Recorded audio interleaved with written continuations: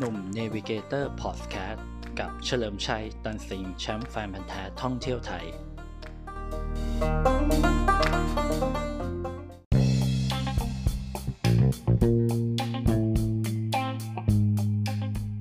สวัสดีครับกลับมาพบกับหนุ่มเนวิเกเตอร์พอดแคสต์กันอีกครั้งนะครับฟังเรื่องราวท่องเที่ยวผจญภัยท่องไทยไปกับหนุ่มเฉลิมชัยตันสิงห์นะครับแชมป์แฟนพันธุ์แท้ท่องเที่ยวไทยนะครับวันนี้ผมจะมาเล่าเรื่องการเดินทางท่องเที่ยวไปกับรถมอเตอร์ไซค์ยี่ห้อหนึ่งครับยี่ห้อนั้นคือ Royal Enfield นะรุ่น Interceptor 650นะครับหรือเครื่อง 650cc นั่นเองนะฮะเล่าให้ฟังนิดนึงนะฮะ Royal Enfield ก็เป็นแบรนด์ของประเทศอังกฤษเนาะประเทศอังกฤษแล้วก็มีตำนานอะไรยาวมากมายเลยแล้วก็สุดท้ายอินเดียเขาก็ซื้อไปนะครับแล้วก็กลายเป็นแบรนด์ของอินเดียนะครับแล้วก็เข้ามาทำตลาดเมืองไทยน่าจะสักเกือบ10 ปีแล้วครับถ้าในพวกสายคลาสสิกเนี่ยจะชอบมากในรถยี่ห้อ Royal Enfield นะครับผมก็ได้รุ่นตัวนี้แหละ Interceptor 650มารีวิวนะครับซึ่งถ้าย้อนไปเนี่ยเราจะเห็นรุ่นนี้ในประมาณปี 2018 โดยประมาณนะครับก็ลักษณะมันก็จะเป็นทรงเรโทรคลาสสิกนะท่อคู่ความโดดเด่นมันคือท่อคู่นะครับซ้ายขวาเลยดูเท่มากนะครับแล้วก็ผมได้สีส้มมาหรือสี Orange Crush นะครับถ้าเราย้อนไปดูโฆษณาเก่าๆรุ่นสีเนี้ยสีส้มเนี่ยจะเป็นรุ่นที่แบบว่าเป็นพระเอกเลยเป็นโฆษณาจะบอกว่าในรถสายเรโทรแบบนี้บิ๊กไบค์ขนาดนี้ส่วนใหญ่มันจะสีทึมๆนะสีเดียวแบบเรียบๆเท่ๆแต่อันนี้พอออกสีส้มมาเนี่ยมันก็เท่ไปอีกแบบนะครับแล้วพอผมได้จับตัวจริงก็รู้สึกว่าสีส้มมันก็แบบจี๊ดดีสำหรับผมนะผมเป็นคนชอบสีโทนส้มๆอยู่แล้วนะก็เลยรู้สึกว่ามันเท่มากอะไรเงี้ยแล้วก็มันเป็น2 สูบด้วยจะบอกว่า Royal Enfield ตอนทำตลาดในเมืองไทยรุ่นแรกๆตั้งแต่แบบ Bullet 500 Classic นะฮะต่างๆเนี่ยมันจะเป็นสูบเดียวมันก็ดีตรงที่ว่ามันดูแลรักษาง่ายนะครับแต่บางทีจังหวะการวิ่งอะไรเงี้ยมันอาจจะมีการสั่นสะเทือนนิดๆหน่อยๆตามภาษาสูบเดียวคือรถสูบเดียวในโลกเนี้ยยังไงมันมีการสั่นอยู่แล้วไม่มียี่ห้อไหนไม่สั่น ถ้าไม่สั่นเนี่ยมันต้องเป็น2 สูบนะคราวนี้เขาก็เลยทำ2 สูบขึ้นมานะครับก็คือตัวนี้แหละ Interceptor 650พอทำมาแล้วเนี่ยการตอบรับดีมากก็คือว่าข้อด้อยดีกว่าก็คือเรื่องของอาการสั่นหรืออาการท้องที่มันสะดุดอะไรเงี้ยมันหายไปนะครับมันหายไปแล้วก็ขับได้สบายขึ้นเนาะไม่ว่าจะขับทางไกลหรือกลับทางใกล้เพราะว่ามันเป็นรถที่แบบสามารถขับได้ทั้ง2 แบบเลยนะครับใช้ในเมืองก็ได้แล้วที่สำคัญคือท่านั่งเขาก็จัดไว้อย่างดีมากแฮนด์อะไรเงี้ยทำไว้ดีมากผมมองว่าอย่างผมสูงประมาณ178เนี่ยก็สามารถอยู่กับรถคันนี้ได้แบบชิลมากนะจริงๆความสูงเท่าไหร่ผมก็โอเคนะ เพียงแต่ว่าถ้าเป็นคนที่เตี้ยกว่าหน่อยก็อาจจะเวลาพยุงรถอาจจะขาไม่ถึงอาจจะต้องระวังนิดนึงแต่ว่าถ้าขับไปคล่องๆแล้วเนี่ยผมว่าก็โอเคนะครับผมก็ได้รถคันนี้มาจาก Royal Enfield Thailand เนาะแล้วก็ได้รับการประสานงานจากพันทิป.com นะครับเว็บพันทิปที่เรารู้จักกันนั่นเองนะครับก็ได้มาลองมาเทสนะครับต้องยอมรับว่าผมไม่เคยขับมอเตอร์ไซค์บิ๊กไบค์ใหญ่ขนาดนี้ นะครับเป็นครั้งแรกที่ได้ขับนะก็มาเทสดูความรู้สึกแรกคือรู้สึกว่ามันควบคุมง่ายเลยอันดับแรกก็คือพอเราตบเกียร์ 1ไปเนี่ยนะมันเป็นมอเตอร์ไซค์มีคลัสนะครับก็มอเตอร์ไซค์แบบผู้ชายธรรมดาถ้าพูดภาษาชาวบ้านนะก็รู้สึกว่าพอเกียร์ 1เนี่ยมันฉุดมากหมายถึงว่ามันเร่งดีมากแป๊บเดียวต้องตบเกียร์ 2พอเกียร์ 2แล้วเนี่ยมันจะนิ่งมากเกียร์ 3เกียร์ 4ตอนมีถึงเกียร์ 5เนี่ยมันเป็นรถที่บาลานซ์ดีก็คือว่าไม่หวั่นไหวไปกับ สายลม ก็คือว่าลมพัดลมไงเราสามารถ handle มันได้ดีมากเขาเรียก handling นะถ้าภาษารถการควบคุมรถทำได้ดีนะครับด้วยน้ำหนักรถแบบที่หนักเกือบ200 โลมันก็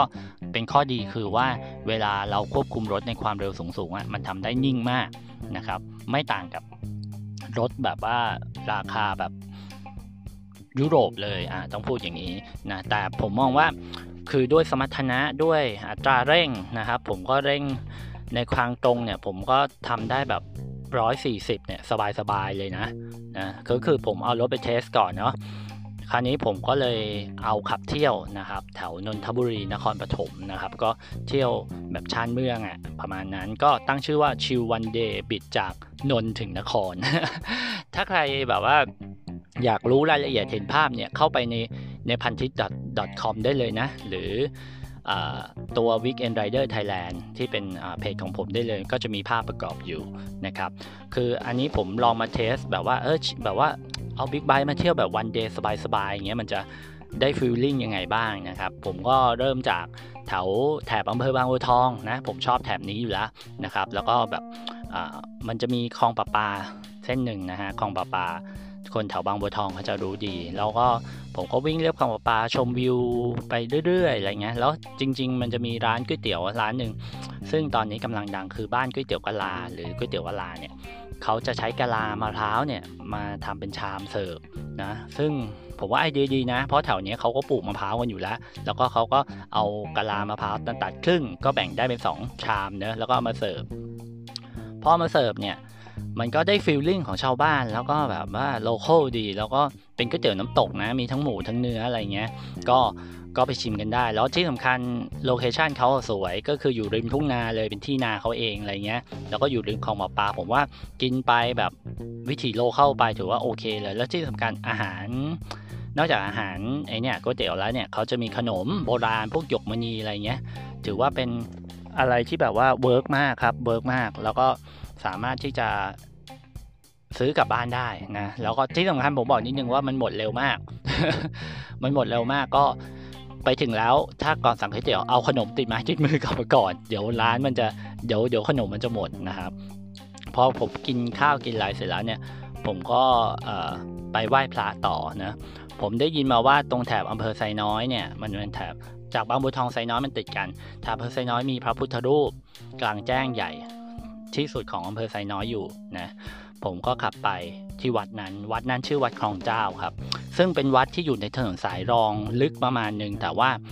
ปัจจุบันนี้มันไม่ลึกมากละนะเพราะถนนหนทางมันถึง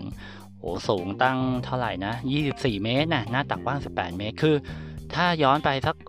30-40 ปีคือแบบมันน่าจะเด่นมากเพราะว่าเป็นพระพุทธรูปที่สูงมากนะคือพระพุทธรูปเนี่ยสร้างเสร็จเมื่อปี2524ย้อนไปนานมากนี่มันเท่าไหร่2565นะประมาณ40 ปีฮะแล้วคิดดูถนนหนทางเขานะเป็นลูกรังอะไรเงี้ยก็ถือว่าเป็นแรงศรัทธาที่แบบคนเขาสร้างกันอะไรเงี้ยแล้วก็แบบเป็นวัดโล่งๆนะเงียบๆอะไรเงี้ยผมว่าเหมาะที่จะแบบไปทำบุญไหว้พระวัดที่ไม่ดังพูดตรงๆแต่ว่ามีความสวยงามและอลังการในแบบโลคอลชาวบ้านผมว่าน่าสนใจมากนะวัดของเจ้าผมอยากให้ลองไปกันที่อำเภอไซน้อยบางทีเราไปอำเภอไซน้อยแล้วแบบเราอาจจะติดภาพของตลาดน้ำไซน้อยอะไรเงี้ยคือถามว่าผิดไหมมันก็ไม่ผิดเนาะแต่ว่าก็อยากให้ไปจุดที่คนอื่นไม่ไปบ้างก็เนี่ยแหละวัดของเจ้าอำเภอไซน้อยนะชื่อพระก็คือจริงๆถ้าชาวบ้านเรียกกันจะเรียกว่าหลวงพ่อใหญ่นะแล้วตรงเนี้ยมันเป็นรอยต่อระหว่างอำเภอไซน้อยของจังหวัดนนทบุรีกับรอยต่อจังหวัดนครปฐมนะครับของอำเภอพุทธมณฑลพอดีเลยนะครับผมก็เลยไปต่อที่ตัวของพูดผิดขอโทษเป็นรอยต่อของอำเภอบางเลนของจังหวัดนครปฐมเลยนะผมก็เลยไปต่อเลยนะครับผมไปแอร์ออคิดต่อนะแอร์ออคิดคนอาจจะเคยได้ยินชื่อนะฮะก็คือเป็นซูเปอร์มาร์เก็ตกล้วยไม้ที่ใหญ่ที่สุดในประเทศเลยนะเขาวิจัยกล้วยนอกจากเขาขายกล้วยไม้แล้วเนี่ยเขาก็ยังวิจัยเกี่ยวกับกล้วยไม้ใหม่ๆต่างๆนะเปิดทุกวันครับเปิดทุกวันแล้วก็สามารถซื้อติดไม้ติดมือกลับไปบ้านแล้วก็แบบมีคำแนะนำดีๆจากพนักงานจากเจ้าของเองอะไรเงี้ยเขาก็รอต้อนรับมันก็จะเริ่มต้นประมาณสัก20 บาทเองนะแล้วก็ไปจนถึงหลายร้อยเลยแล้วแต่ชอบว่าเป็นยังไงอะไรเงี้ยเขาก็จะแพ็คไว้ให้อย่างดีเลยผมว่าเดินเล่นได้แบบเกิดทั้งวันนะส่วนใครชอบแบบอารมณ์แคคตัสนะกระบองเพชรอะไรก็มีซุ้มให้ด้วยนะครับก็เราสามารถไปเที่ยวแล้วก็ไปชมสวนดอกไม้สวนกล้วยไม้สิได้เลยนะครับแล้วก็มีร้านกาแฟให้ด้วยนะครับเผื่อใครจะนั่งพักนั่งชิลนะครับเสร็จแล้วเนี่ยผมไปต่อเนาะผมไปตลาดนัดออร์แกนิกบริเวณนี้เขาชื่อว่าตลาดรังนกนะตลาดรังนกเนี่ย มันเขาเน้นเรื่องของการขายของออร์แกนิกปลอดสารพิษมากๆเป็นตลาดไม่ใหญ่นะแต่ติดริมแม่น้ำนครชัยศรีบรรยากาศดีครับบรรยากาศดีเลยคือแบบว่าผมว่ามันมีเรื่องของความเป็นวิถีชุมชนนะเอาของชุมชนบริเวณนั้นผักออร์แกนิกสดๆปลอดสารพิษมาขายอะไรเงี้ยหรือของที่แบบมีคุณค่าบริเวณนั้นมาขายมันก็ช่วยเรื่องของการลดโลกร้อนอะไรเงี้ยลักษณะนั้นนะผมมองว่าเวิร์กเลยนะแล้วก็มีร้านกาแฟให้นั่งด้วยที่สำคัญแล้วที่สำคัญอีกอย่างคือน้องหมาน้องแมวเข้าได้นะครับตลาดนี้เขามีแบบห้องน้ำหมาแมวให้ด้วยนะแล้วก็มีโครงการอะไรนะมูลนิธิวันศุกร์เขาเรียกว่าปันสุขกันก็คือเหมือนว่าใครมีของที่ไม่ใช้แล้วแต่สภาพดีเอามาบริจาคได้เขาก็จะแบ่งปันให้กับหน่วยงานต่างๆที่ต้องการหรือบริจาคเป็นเงินก็ได้ผมว่าเวิร์กมากนะระหว่างทางที่ผมไปเนี่ยมันก็จะคดเคี้ยวไปตามถนนสายรองนะสายรองก็คือว่าไม่ใช่ถนนสายหลักที่เราวิ่งกันแบบรถเมล์ผ่านถนนที่ตัดผ่านทุ่งนาทุ่งมะพร้าวอะไรอย่างเงี้ยนะความสมรรถนะในการแบบว่าทำความเร็วก็ทำได้ดีอยู่แล้วที่ผมบอกแต่พอเข้าโค้งต่างๆมันควบคุมได้ง่ายจริงๆถ้าใครย้อนไปดูแอดเก่าๆแอด TVC เก่าๆของ Royal Enfield รุ่น Interceptor 650เนี่ยจะสังเกตว่าโฆษณาที่ฝรั่งทำเขาใช้ผู้หญิงเป็นพรีเซนเตอร์ด้วยนะครับคือเขากำลังจะบอกว่ารถนี้มันคอนโทรลให้ง่ายแม้แต่ผู้หญิงก็ทำได้ดีไม่แพ้ผู้ชายนะประมาณนั้นแล้วมันก็ทำได้ดีจริงๆผมถ้าใครเคยวิ่งเส้นโลคอลหรือเส้นแบบชนบทชาวบ้านทุ่งนาเนี่ยจะรู้ว่าทางมันจะเป็นทางเล็กไม่ใหญ่มากก็คือรถสวนกันได้แล้วมันจะมีความคดเคี้ยวอยู่ในตัวนะครับคือทำความเร็วไม่ได้มากแต่ว่าต้องค่อยๆซ้ายค่อยๆขวาเลี้ยวไปเลี้ยวมาอย่างเงี้ย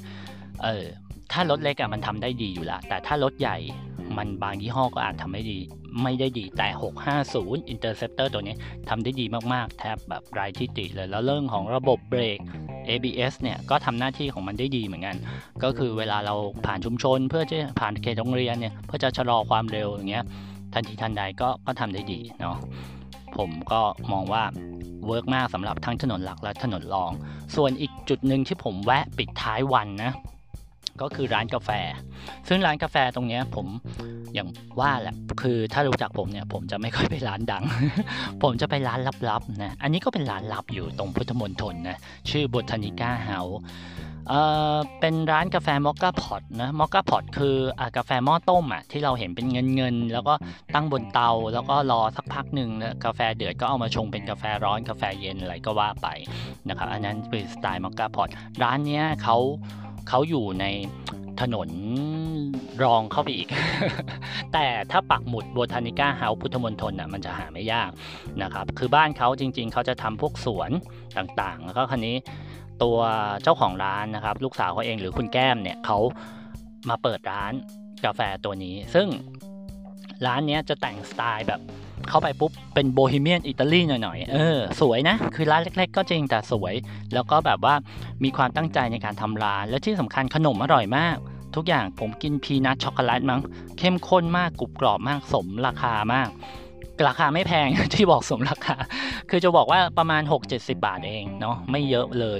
ยแล้วคราวนี้ถามไปถามมาก็แบบทำไมทำขนมอร่อยเขาเคยเป็นเชฟอยู่โรงแรมที่กรุงเทพมาก่อนนะครับทำขนมทำของหวานนี่แหละขนมต่างๆนอกจากพีนัทช็อกโกแลตขนมเค้กเนี่ยยังน่ากินด้วยแล้วที่สำคัญเขาทำเค้กแบบวันเกิดเค้กอะไรด้วยนะแบบสามารถสั่งเขาได้เลยนะครับแล้วก็แม่ค้าหมายถึงคุณแก้มเนี่ยเป็นแอดมินตอบเองก็จะเอาใจใส่ลูกค้าตลอดนะครับผมแนะนำว่าถ้าใครมาที่นี่แนะนำว่านี่เลยพีนัทช็อกโกแลตนี่ต้องสั่งกับเค้กสักก้อนหนึ่งอะไรก็ได้ที่ชอบแล้วจะติดใจแล้วก็กาแฟสักแก้วหนึ่งนะครับอย่างผมเนี่ยชอบกินอเมริกาโน่ร้อนกับเย็นวันนั้นอากาศมันร้อนผมก็เลย ขอเป็นอเมริกาโน่ร้อนดีกว่าไม่ใส่น้ำตาลเลยนะครับแล้วก็พีนัทช็อกโกแลตอร่อยมากนะครับมันทำให้ช่วงบ่ายแก่ๆของวันที่ผมเดินทางมันสดชื่นขึ้นมาทันทีแล้วก็รู้สึกว่ามันเป็นวันเดย์ที่แบบสบายๆกับรถคู่ใจคือผมเพิ่งได้ลองเจ้านี่แบบไม่นานเนาะประมาณสัก 2-3 วันก่อนที่จะไปออกทริปวันเดย์แบบเนี้ยแต่ผมมองว่ามันเป็นรถคู่ใจที่ผมสามารถไปกับมันได้ทุกที่เลยนะคือจะไปถึงเชียงใหม่ก็ได้ ในทันทีเลยเพราะมันเรียนรู้ง่ายควบคุมง่ายนะครับระบบเซฟตี้ความปลอดภัยดีมากนะครับผ ผมจะนิดนึงก็คือว่าเรื่องของเกียร์ที่ตบอ่ะผมมองว่าในหลายๆรุ่นอ่ะเวลาเราจะเดินหน้าเป็นเกียร์2เกียร์3มันต้องตบลงเนอะแต่อันนี้เป็นงัดขึ้นคือจริงๆเป็นลักษณะของบิ๊กไบค์หลายๆรุ่นแหละคือว่าพองัดขึ้นมันจะเป็นเรื่องของเซฟตี้ไงเวลาเราตกใจอ่ะถ้าเราเหยียบลงอ่ะถ้าเหยียบลงแล้วเป็นเกียร์2เกียร์3มันก็จะยิ่งอันตรายเนอะแต่อันนี้ให้งานขึ้นก็ถือเป็นระบบเซฟตี้สำหรับผมนะที่แบบเขาคิดมาแล้วอะไรเงี้ยก็มองว่าเฮ้ยมันเวิร์กนะและการควบคุมต่างๆมันทำได้ดีอย่างที่บอกนะครับก็แนะนำครับสำหรับ Interceptor ของ Royal Enfield ตัวนี้นะตอนนี้มันรู้สึกว่าจะเป็น Mark II แล้วนะครับ Mark II ก็จะดีขึ้นอีกนะครับเรื่องของสีเรื่องของอะไรมีให้เลือกมากมายหรือใครยังชอบ Mark I อยู่อย่างที่ผมขับเนี่ยก็เลือกได้เหมือนกันอยู่ที่ชอบเลยนะฮะลองไปดูที่ Royal Enfield ทุกสาขาของประเทศไทยนะครับทุกโชว์รูมเลยลองแวะไปดูได้ไปเทสลองขับได้เลยเขาก็จะมีอีเวนต์ต่างๆมีเทสได้มีอะไรตลอดนะครับใกล้ที่ไหนไปที่นั่นอย่างผมอยู่แถวนนทบุรีก็จะใกล้พระราม5โชว์รูมพระราม5โชว์รูมพุทธมณฑลอย่างเงี้ยนะครับก็ว่าจะแวะไปดูอยู่เหมือนกันนะครับก็แนะนำเลยรับรองว่ารุ่นนี้เท่ได้ไม่เหมือนใครเลยนะครับแล้วก็แบบต้องคนขับก็จะมีสไตล์ที่มันแบบว่าอินดี้นิดๆนะฮะคลาสสิกหน่อยๆนะครับแต่ผมมองว่าคุ้มค่ากับราคาค่าตัวมันนะฮะคือก็มีหลายรุ่นอย่างที่ผมบอกมีตั้งแต่ประมาณ2,200,000 จนถึง 2,400,000 นะครับก็เลือกเอาดูว่าชอบแบบไหนนะครับถ้าไม่สะดวกไปโชว์รูมหรือไปรับเองเขาก็มีบริการส่งที่บ้านด้วยนะครับลองดูเข้าไปเว็บไซต์หรือเพจก็ได้ครับ Royal Enfield นะครับหรือเข้าไปดูรีวิวต่างๆใน Facebook ในเพจได้หมดเลยมีหลายๆอย่างนะครับหรือจะไปดูที่ผมก็ได้นะครับที่พันทิป .com นะเนี่ยชิววันเดย์บิดจากนนท์ถึงนคร นครปฐมนะไม่ใช่นครศรีธรรมราชนะครับเอาเป็นว่าฝากไว้นะครับกับ Royal Enfield Interceptor 650 นะครับรุ่นนี้แล้วก็ขอขอบคุณอีกครั้งหนึ่งนะครับ Royal Enfield Thailand ที่ให้ยืมรถมาแล้วก็การประสานงานที่ดีจากเว็บพันทิป .com นะครับแล้วคราวหน้าผมจะมีรีวิวอะไรดีๆเกี่ยวกับมอเตอร์ไซค์มาอีกก็รอติดตามนะครับแล้วไว้พบกัน EP หน้ากับหนุ่ม Navigator Podcast สำหรับ EP นี้สวัสดีครับผม